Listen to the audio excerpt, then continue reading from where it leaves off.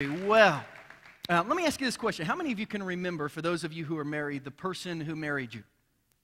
Just by a show of hands. I see that hand. Okay. You can remember the person who married you.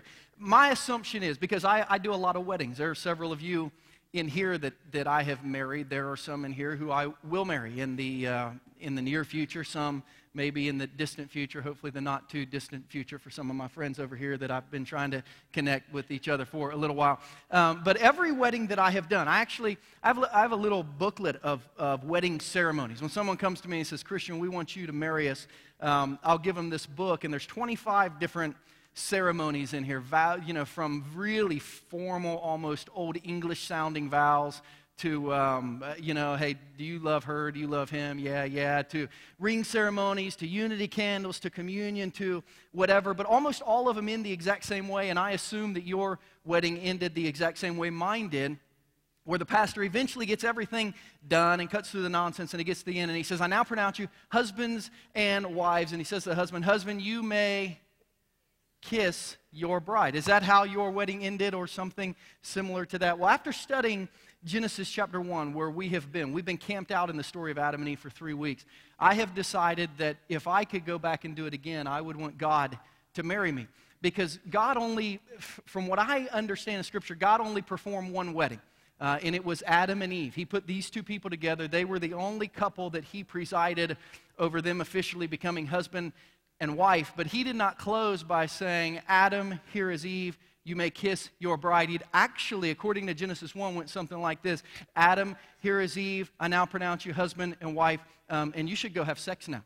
That's how God closes a wedding. Now, if I did that, some of your grandmas would pass out, and your great aunts would think that I was a heretic. But if we look closely at Genesis 1, we're going to find an immediate connection between sex and marriage that we are going to study today. If you have your Bibles, I want you to go to Genesis chapter 1. Now, our ushers are going to come down the aisle. If you don't have a Bible, they will have some that you can use. Just wave at them. If you forgot a Bible or don't have a Bible, we've given away more than 400 Bibles since our church started about a year and a half ago, just like this. If you forgot yours, you'll want to have one today, because we're going to open and read God's Word like we do every Sunday. If you don't have one, put your name in it. This is yours. Keep it. It's our gift to you. If you're just borrowing it today, use it. Feel free to write in it and throw it on the table when you leave. But we're in Genesis chapter 1 today, and I want you to get your sermon notes ready, because we're also going to, I'm going to ask you to take some notes from time to time about what we're learning. But as we have worked our way into the third week of our series on marriage, we are going to discuss today the importance of sex in marriage. And you're going to find out that this is, if you were in my position, and first do that. Everyone just take a deep breath, because you're making me nervous. You're looking at me like I'm a pervert or something. I'm just going to read the Bible and talk about what God talks about. But as nervous as you are feeling, I'm 10 times more, because I'm up here and you're all looking at me. So relax, kind of, shake your shoulders out a little bit, because you're looking at me like, well, what is he going to say? And is he going to offend me? And am I going to have to go home and have sex right now? And so I don't want any of that. Just chill out.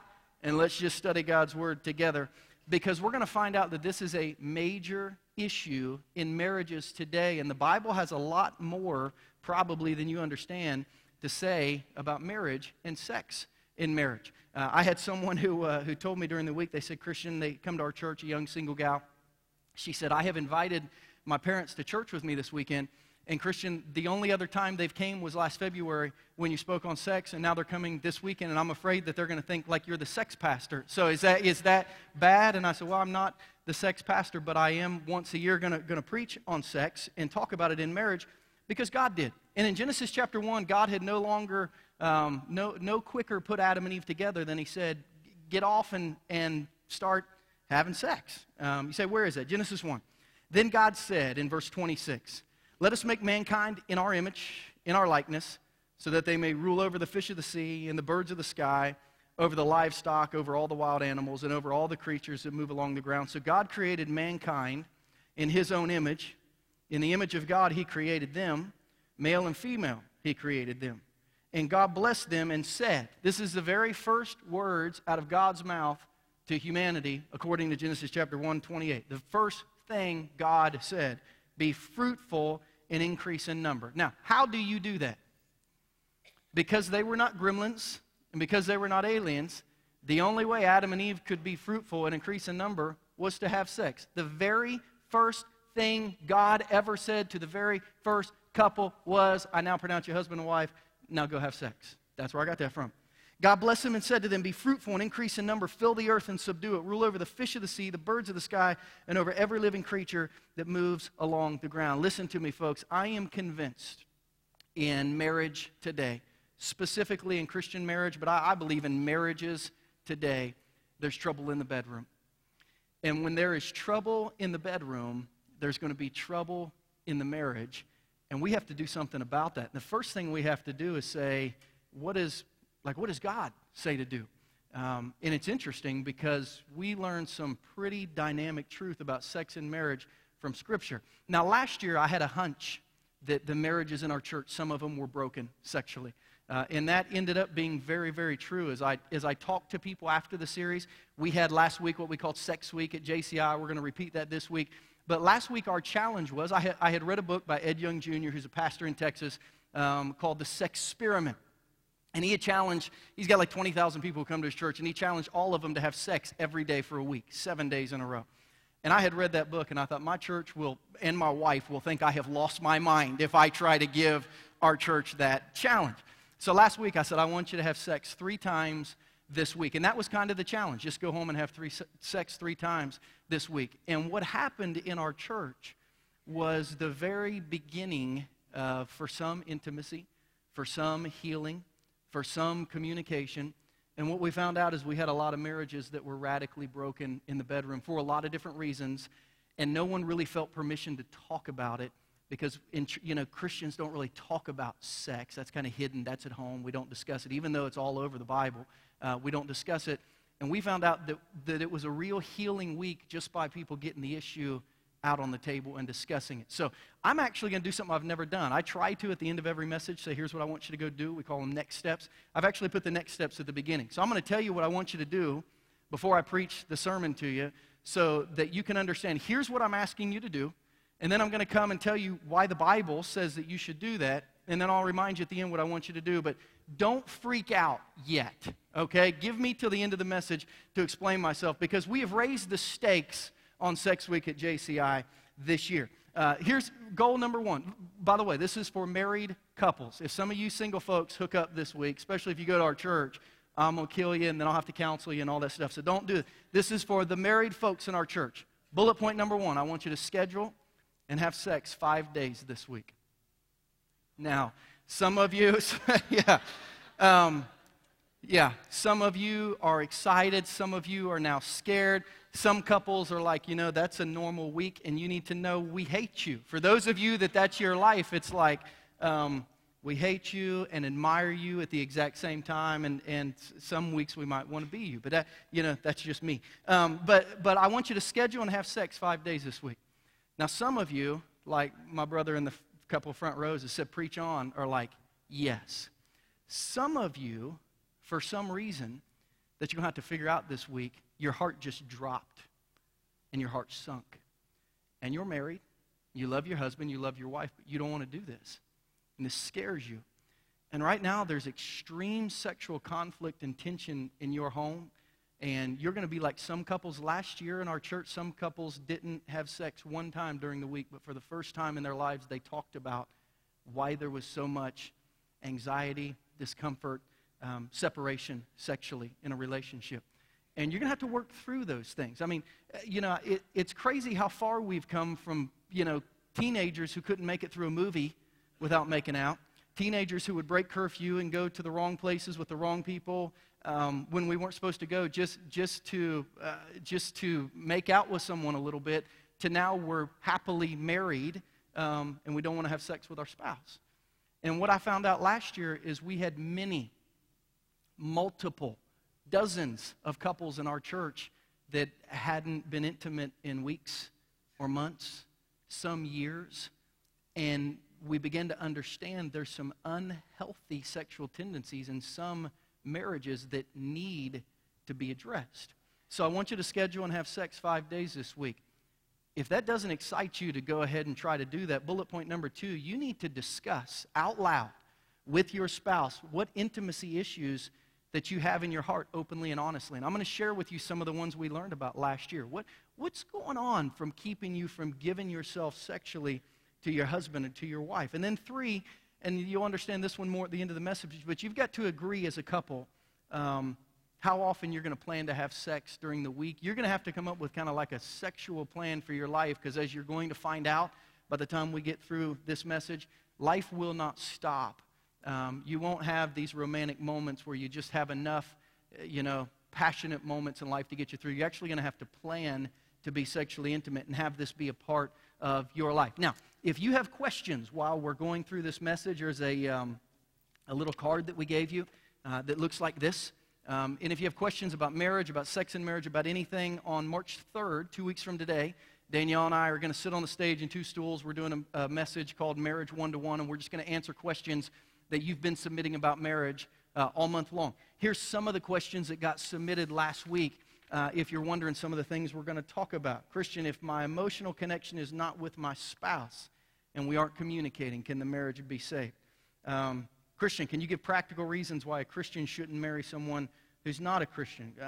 I'm recently divorced and I'm madly in love again, but I want to make sure I don't allow my selfishness to enter my new relationship. What does God say about me remarrying? How young is too young to get married? What is God's answer to finding out that your spouse is gay? Can I get a divorce? I feel that I should avoid any possibilities of love with anyone, should it be this way. How do you know when you've met the person you're going to be married? How can you be sure? Aside from being a Christian, what one trait should I look for in a future spouse? How can a spouse overcome a previous divorce and move on? When you try to bring issues to the table with resolutions and it is ignored, what's the next step? What can I do next? So your marriage questions, give them to us. We'll try to get through as many as we can that Sunday. We'll try to talk openly and honestly about your marriage questions that you have for us. You don't have to put your name on this card. You can throw your question. It's confidential. We won't know who put it. But we want to try to help you do that. Next week, I'm giving a message titled Warning Signs of an Affair. And it's going to be next week for the marriages in this room, I feel like is really important, especially the age that we live in. You wonder why so many marriages fall apart so easily. I'm going to give you 7 warning signs next week that an affair could be possible in your life and your marriage could be on a slippery slope. So next week, it's going to be a big message. But today, we're talking about what the Bible says about sex.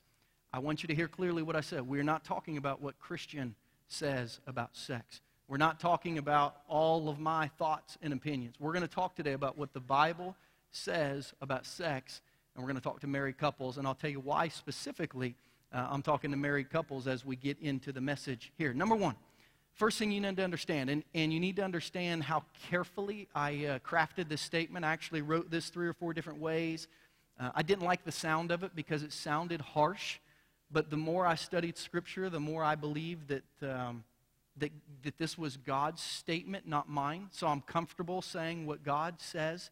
The Bible says that married couples that don't have frequent sex are wrong. You say, Christian, you've offended me. I've not meant to offend you. I've not meant to throw a wrench into your marriage. I'm just telling you what the Bible says. The Bible says married couples that aren't having sex are wrong spiritually, and it's dangerous for your marriage. Say, where is it? 1 Corinthians chapter 7. If you have your Bible, I want you to turn over there, because I want to read to you exactly where I'm getting this statement from and exactly why this statement is given. The book of 1 Corinthians was written to a church in a city called Corinth. The only thing you need to know about Corinth is Corinth 2,000 years ago was the Las Vegas of its day times 10. What happened in Corinth stayed in Corinth type of deal. Corinth had more prostitutes and strippers and bathhouses and sex houses and probably any place in the Roman world at the time. And Rome, was filled with wickedness, and Corinth was like the worst. And Paul had gone to Corinth, and he had started a church there. And here's what happened. People, strippers got saved, and prostitutes got saved, and they had male prostitutes and female prostitutes, and they had all kinds of probably swinging and this and that and open marriages. And things were crazy sexually in Corinth. And people become Christians, and one of the things that Paul said is, listen, man, you need to be sexually pure. So everyone quit having sex. Now, that was good for people who weren't married, but married couples quit having sex. And Paul wrote a letter to him, and in 1 Corinthians chapter 7, he said, now listen, if you're single, you need to be sexually pure. However, if you're married, here's what Paul says, starting in verse 3, 1 Corinthians chapter 7, verse 3. I'll start in verse 1, just to give you the whole background. Now, for the matters you wrote about, because they asked Paul, like, should we have sex or should we not have sex? Paul says, for the matters you wrote about, it's good for a man not to have sexual relations with a woman. But since sexual immorality is occurring, each man should have sexual relations with his wife, and each woman with her husband. The husband should fulfill his marital duty to his wife, and likewise the wife to her husband. The wife does not have authority over her own body, but she yields it to her husband. In the same way, the husband does not have authority over his own body, but he yields it to his wife.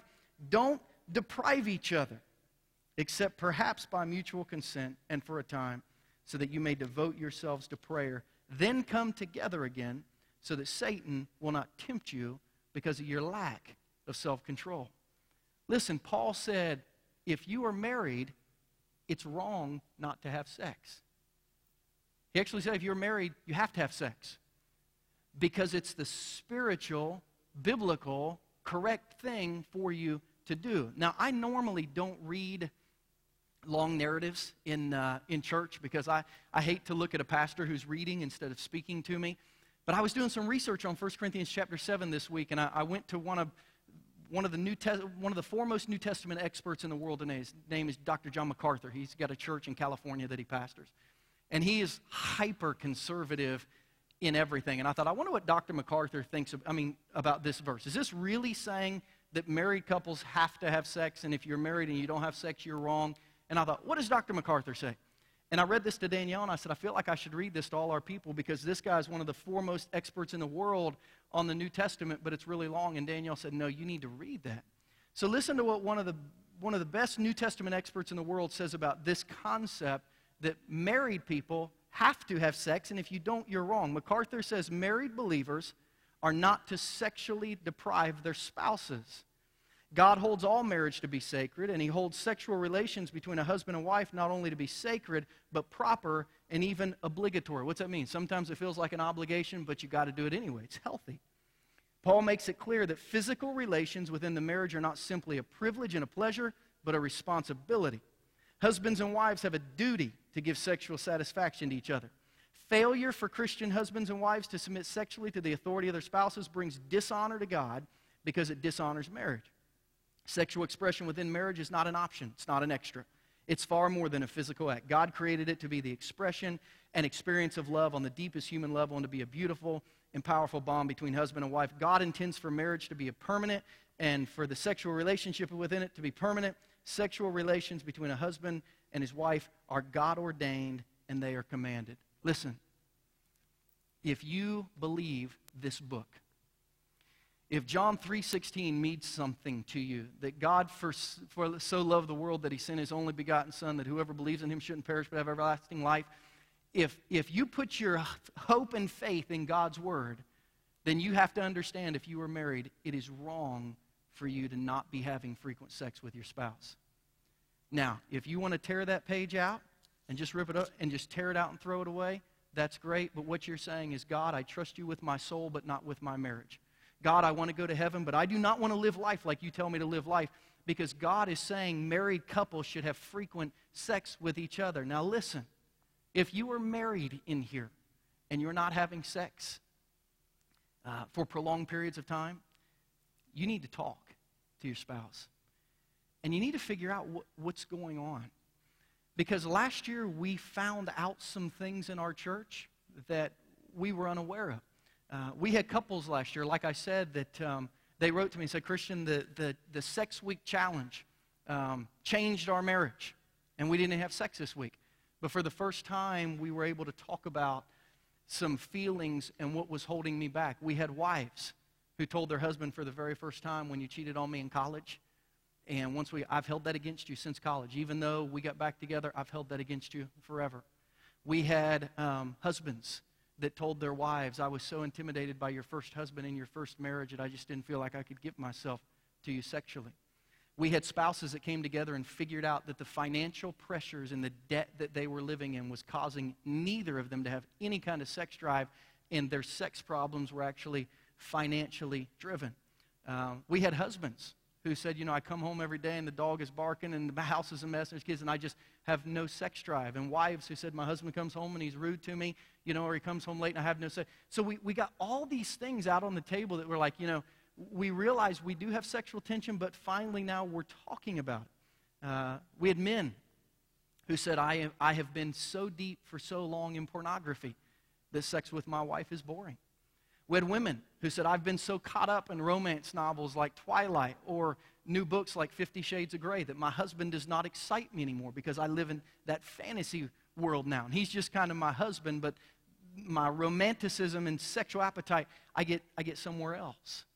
And listen, if you're a Christian and you believe God's word and you hear 1 Corinthians chapter 7, which is not my advice, it's God's through the Apostle Paul, and you're saying, Christian, our sex life is broken spiritually, you got to figure out why. And maybe that's the first goal this week, whether you've been married a year or 40 years. You got to figure out what's wrong that you're not able to happily fulfill this text. Because according to Scripture, this is the truth in marriage that we cling to. And it's interesting. Look what happens according to 1 Corinthians 7:5 when you don't have regular sex, when you're not having frequent sex, when you deprive one another.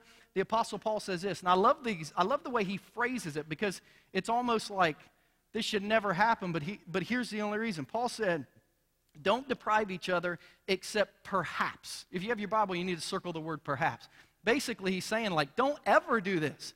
But if there's one good reason, if perhaps, he said, don't deprive yourself except perhaps by mutual consent for a time so that you can devote yourselves to prayer. Listen, ladies, from this point forward, the only suitable excuse you ever have when your husband says, hey, you want to, if you want to say no, you have to say, I just really feel led to pray right now. That's the only, no more headaches, no more I'm too tired, no more the kids aren't asleep or I got a lot on my mind.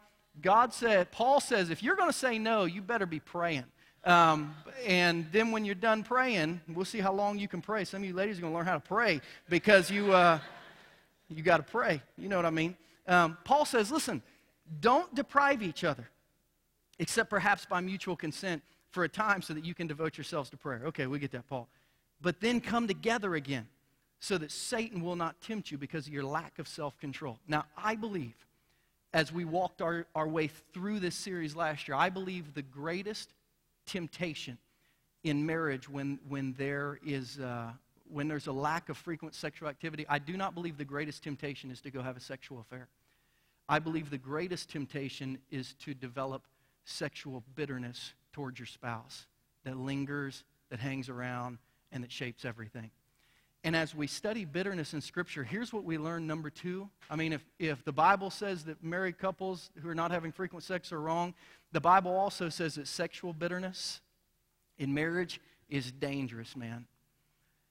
And it's crazy the number of people that used this word when discussing my husband or my wife. When I feel deprived, Paul used a real good word. When I feel like my wife and I are not on the same page sexually, I begin to get bitter towards her. And it's interesting because the bitterness comes out in the strangest places and you're not even expecting it and you're like, I didn't even realize it, but I guess I am maybe a little bitter deep down. Let me tell you how I realized this a few years ago. Danielle and I have been reading books to our kids on, basically teaching our kids about sex. And I want to encourage every parent. Dad, it's your responsibility to teach your kids about sex, your son. Mom, it's your responsibility. Everything I'm teaching you, mother, you need to teach your daughter before her wedding day. Dads, everything I'm saying to you, you need to teach your kids before they turn really 13 and hit puberty and begin trying to figure it out for themselves because there are too many young men like me who learned human anatomy by watching pornography because nobody spoke into my life. Because you didn't talk about things like that at church or at home. So it's like just turn on the video and it's, oh, that's the way it works. That is crazy. At 13, 14, I wish my dad would have said, Christian, this is the way it works. So we've got these little book series from Focus on the Family that we read at certain times. If you want to know them, put on your connection card, just put sex books for kids, and we will email you and tell you the series to buy. But one of the books I had to read, Christian, last year was a book called Before I Was Born that talks about book 1 is the difference between men and women. Book 2 is how a man and a woman fall in love and get married. And it begins to teach them about sex and where kids come from and how that happens. So I'm sitting downstairs with my 9-year-old son, and we're reading. And, I mean, we're laughing, because it's just uncomfortable. You know, it's like boys have this and girls have this. And my son was like, well, what about Rudy, who's our dog? And I was like, well, he's a boy, so he has this. We were just laughing and having a good time. And I get to the page about marriage. And it's, got little pictures of a mom and dad smiling in bed together. And it says this in the book that I'm reading to my 9-year-old. If you think it's uncomfortable preaching to adults about sex, try talking to your 9-year-old who's laughing the whole time. It says, because the man and woman are married, their bodies belong to each other. They enjoy holding each other close. When a husband and wife lie close together, talks about how everything fits properly. And then it says, husbands and wives want to be alone during sex so they can think only of each other. And that's not even the end of the page, and Christian interrupts and he says, wait a minute, Dad, do you and Mom do that? And I said, yes. And he said, well, when? And I said, well, when you're at school or when you're in bed or, when you're not around. He said, well, how much do you do it? And without even thinking, I said, not enough.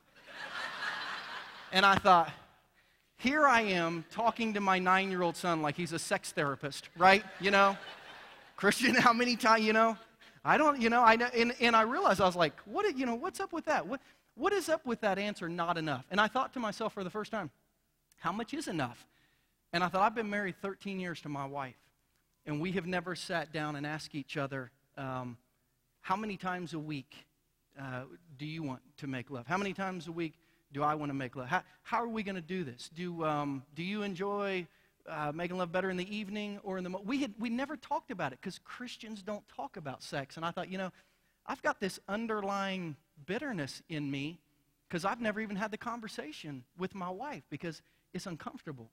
And as Danielle and I began to talk through this, and then as I felt led to preach on it to our whole church, we saw the level of our relationship move to a whole new level of intimacy, of love, of dependence on one another. And it wasn't even that we were much more sexually active, but we had sexual peace of mind because we talked through the bitterness of this and that, and well, you did this one time. And I'll tell you, one of the things as we have dealt with couples, let me talk to those of you who are not married for a minute.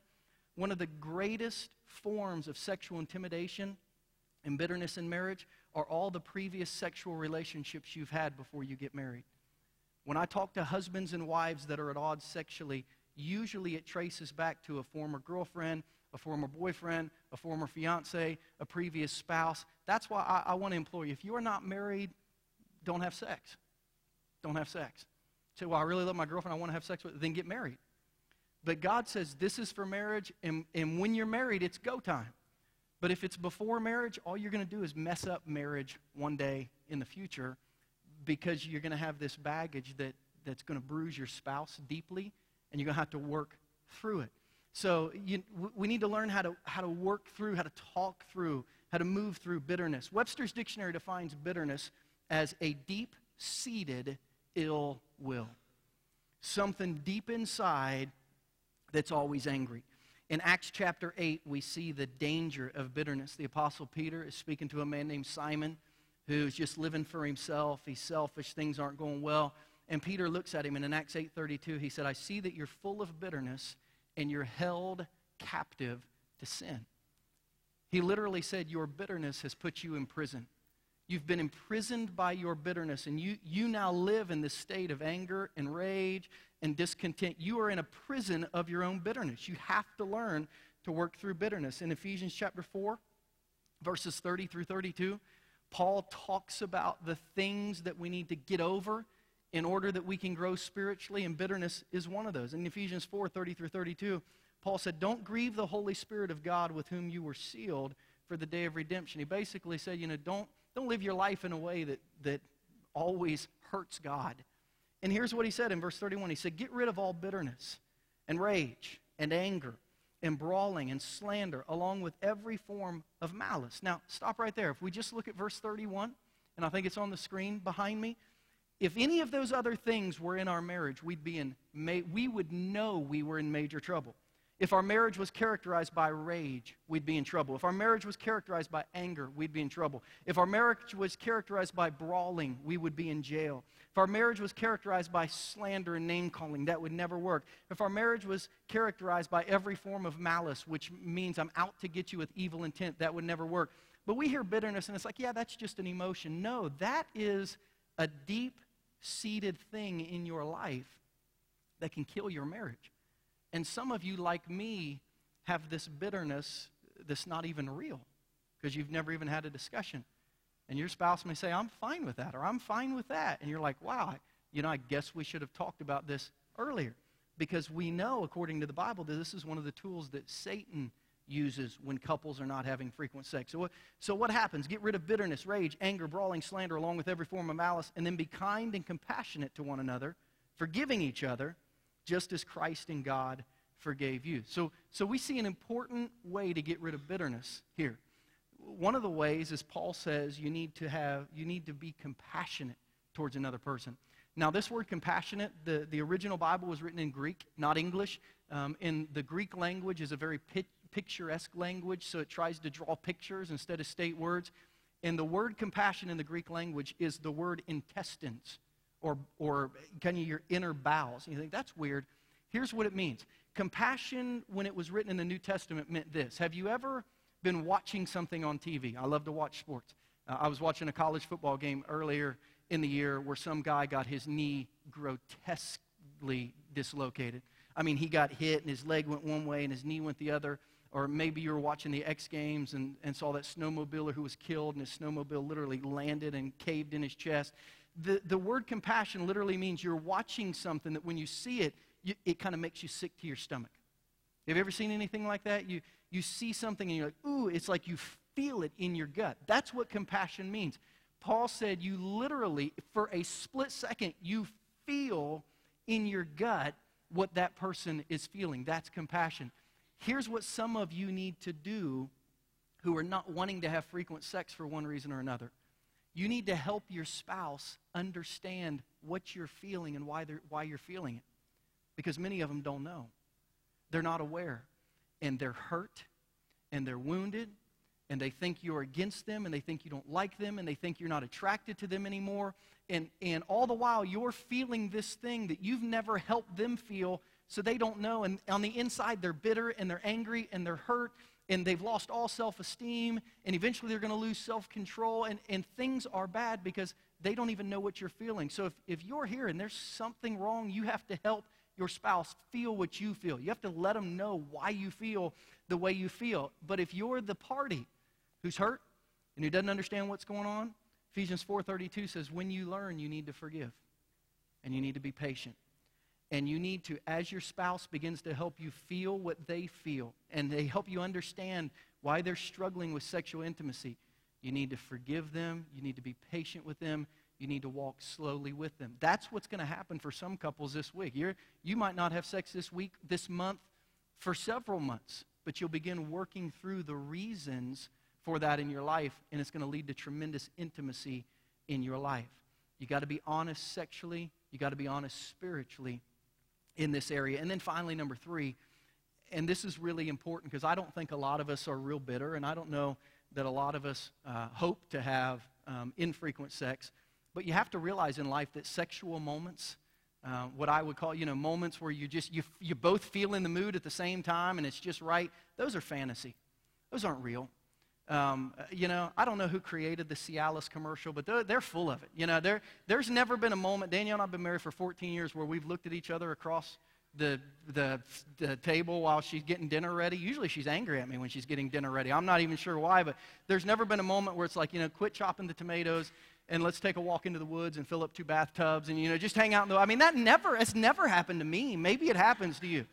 There are very few moments there are very few sexual moments that present where it's just, it's just ready to go.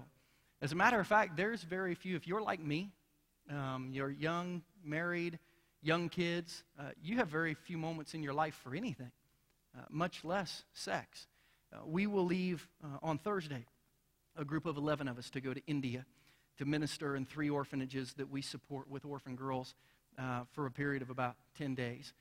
And one of the things we're doing over there, we'll be with between 300 and 400 orphan girls who have nothing. And literally, they have nothing. Many of those we support. And we are, Build-A-Bear has, one of the people on our team wrote a letter to Build-A-Bear, said, hey, I'm going over to minister to orphan girls. Will you guys give us some teddy bears? And Build-A-Bear donated 100 teddy bears for us to take on the trip so that we could give one of the orphanages we're going to every girl a teddy bear, which they have none of those. So we're getting everything packed and we're putting everything together, and we don't want to pay all these baggage fees. So one of our guys got these like vacuum packed bag things. This is a bunch of deformed, scary looking teddy bears all crammed together. And we're actually losing some of the vacuum seal. It was like half this size earlier. But Tuesday night, we had a kind of a packing party at my house where we all packed the stuff. And we crammed as many bears in here as we could fit. And then we sucked all the air out to get the maximum amount of space that we could throw these things in a bag. And when I looked at this, I thought, reflecting on the Bible study we were going to have today, I thought, this is our life. We have crammed our life so full of stuff. Job, work, hobby, kids, exercise, whatever. That not only have we filled our life, then anything extra, we've gone ahead and sucked out all the air so we can be as efficient with our time as possible.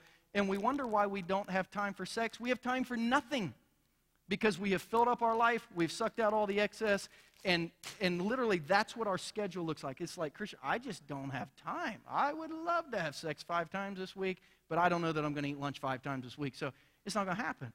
And what I've learned is we have to make time for things that the Bible says are important. Some of you are like me, and you have kids. And for those of you who have kids, you know that kids are sex killers. I heard a pastor one day say, kids stands for this, keeping intimacy at a distance successfully. If you have kids, you never have time to do nothing.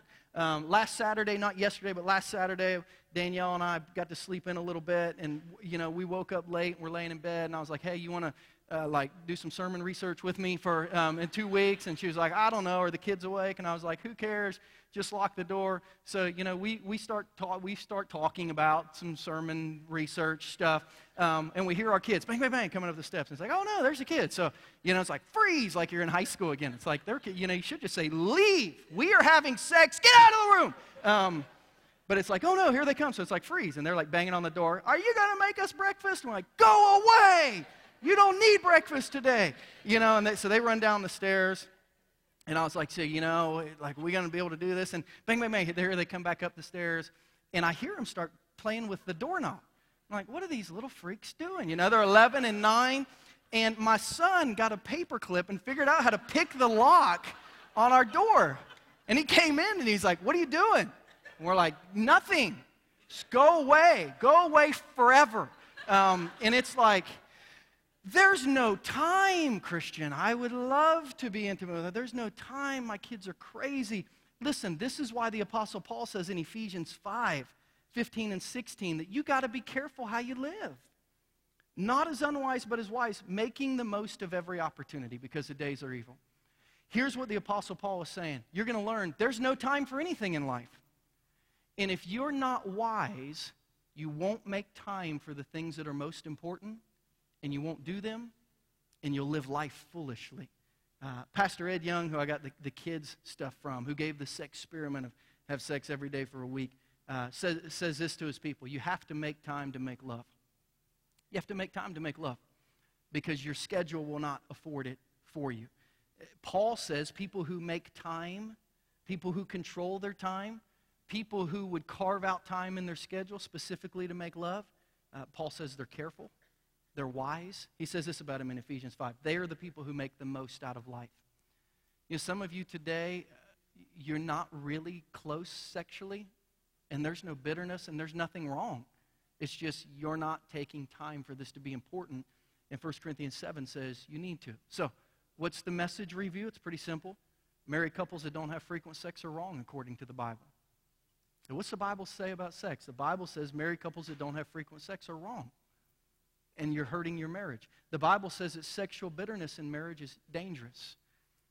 And if that bitterness is there, you've got to talk about it. Scripture will tell us that sexual moments and parenting moments and just moments in general are fantasy. We have to manage our time because life will not just create special moments for us. So, with all that said, what am I asking you to do this week? I'm asking you to schedule and have sex 5 days this week. Why? Because you will learn no one has time for this. If you're even going to try, you're going to have to put it on a schedule, put the kids to bed early, get a babysitter, go someplace. You're going to have to realize we're really going to have to work on this. And it'll show you how careful you have to be in planning your time. If there's just a depression fog of this, and you're thinking, Christian, there's no way, bullet point number 2, you have to discuss any intimacy issues. Just be open and honest of what is going on that's broken our marriage sexually. And then number 3, agree upon how many times each week that you'll plan to have sex. And you won't hit this every week, but the fact that you're talking about it and you're aware of it, man, we'll take bitterness and throw it out the door, and you'll feel so close to one another. So, you remember how God closed a wedding, right? I now pronounce you husband and wife. You should go have sex. If you are married in the room today, it's time to, I was going to say get on top of this, but that's a weird way to phrase it within this message. If you're married in this room, you need to take control of this specific issue. Talk through it. Work through it. Man, wouldn't you love to be a part of a church that's characterized? We said biblical marriage was people who are defined as best friends and passionate lovers. Wouldn't you love to be in a church full of people not filled with bitterness, close to each other, open with each other, honest with each other? They've forgiven each other. They're working through their problems with each other. This is a big problem in marriage, and if you can get this one fixed, I really believe your marriage could go to a whole nother level. By the way, if you're single, I would not recommend anyone get married before having this entire discussion with their fiance one day. What are your plans? What are your expectations? How do you like to do this? Get it all out in the open, because it's going to be one of the first things you struggle with if you don't. If you're divorced in here, work backwards through this and think, where did it